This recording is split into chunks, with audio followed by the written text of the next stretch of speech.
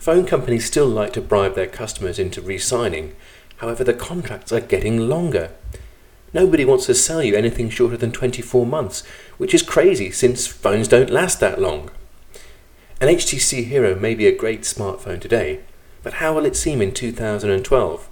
I'd expect that somebody still paying £34 per month is going to think they got a bad deal. Faced with falling sales and subscriptions, the phone companies are desperately locking in their customers, but they can't do this without making those customers feel like prisoners. What proportion of these customers will renew their contracts after 2 years? I'd bet it's a much lower proportion than after a traditional 1-year contract.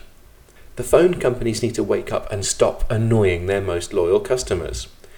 When the current generation of contracts expire, they'll be faced with a generation of customers who will probably never sign up to a pay-monthly contract ever again.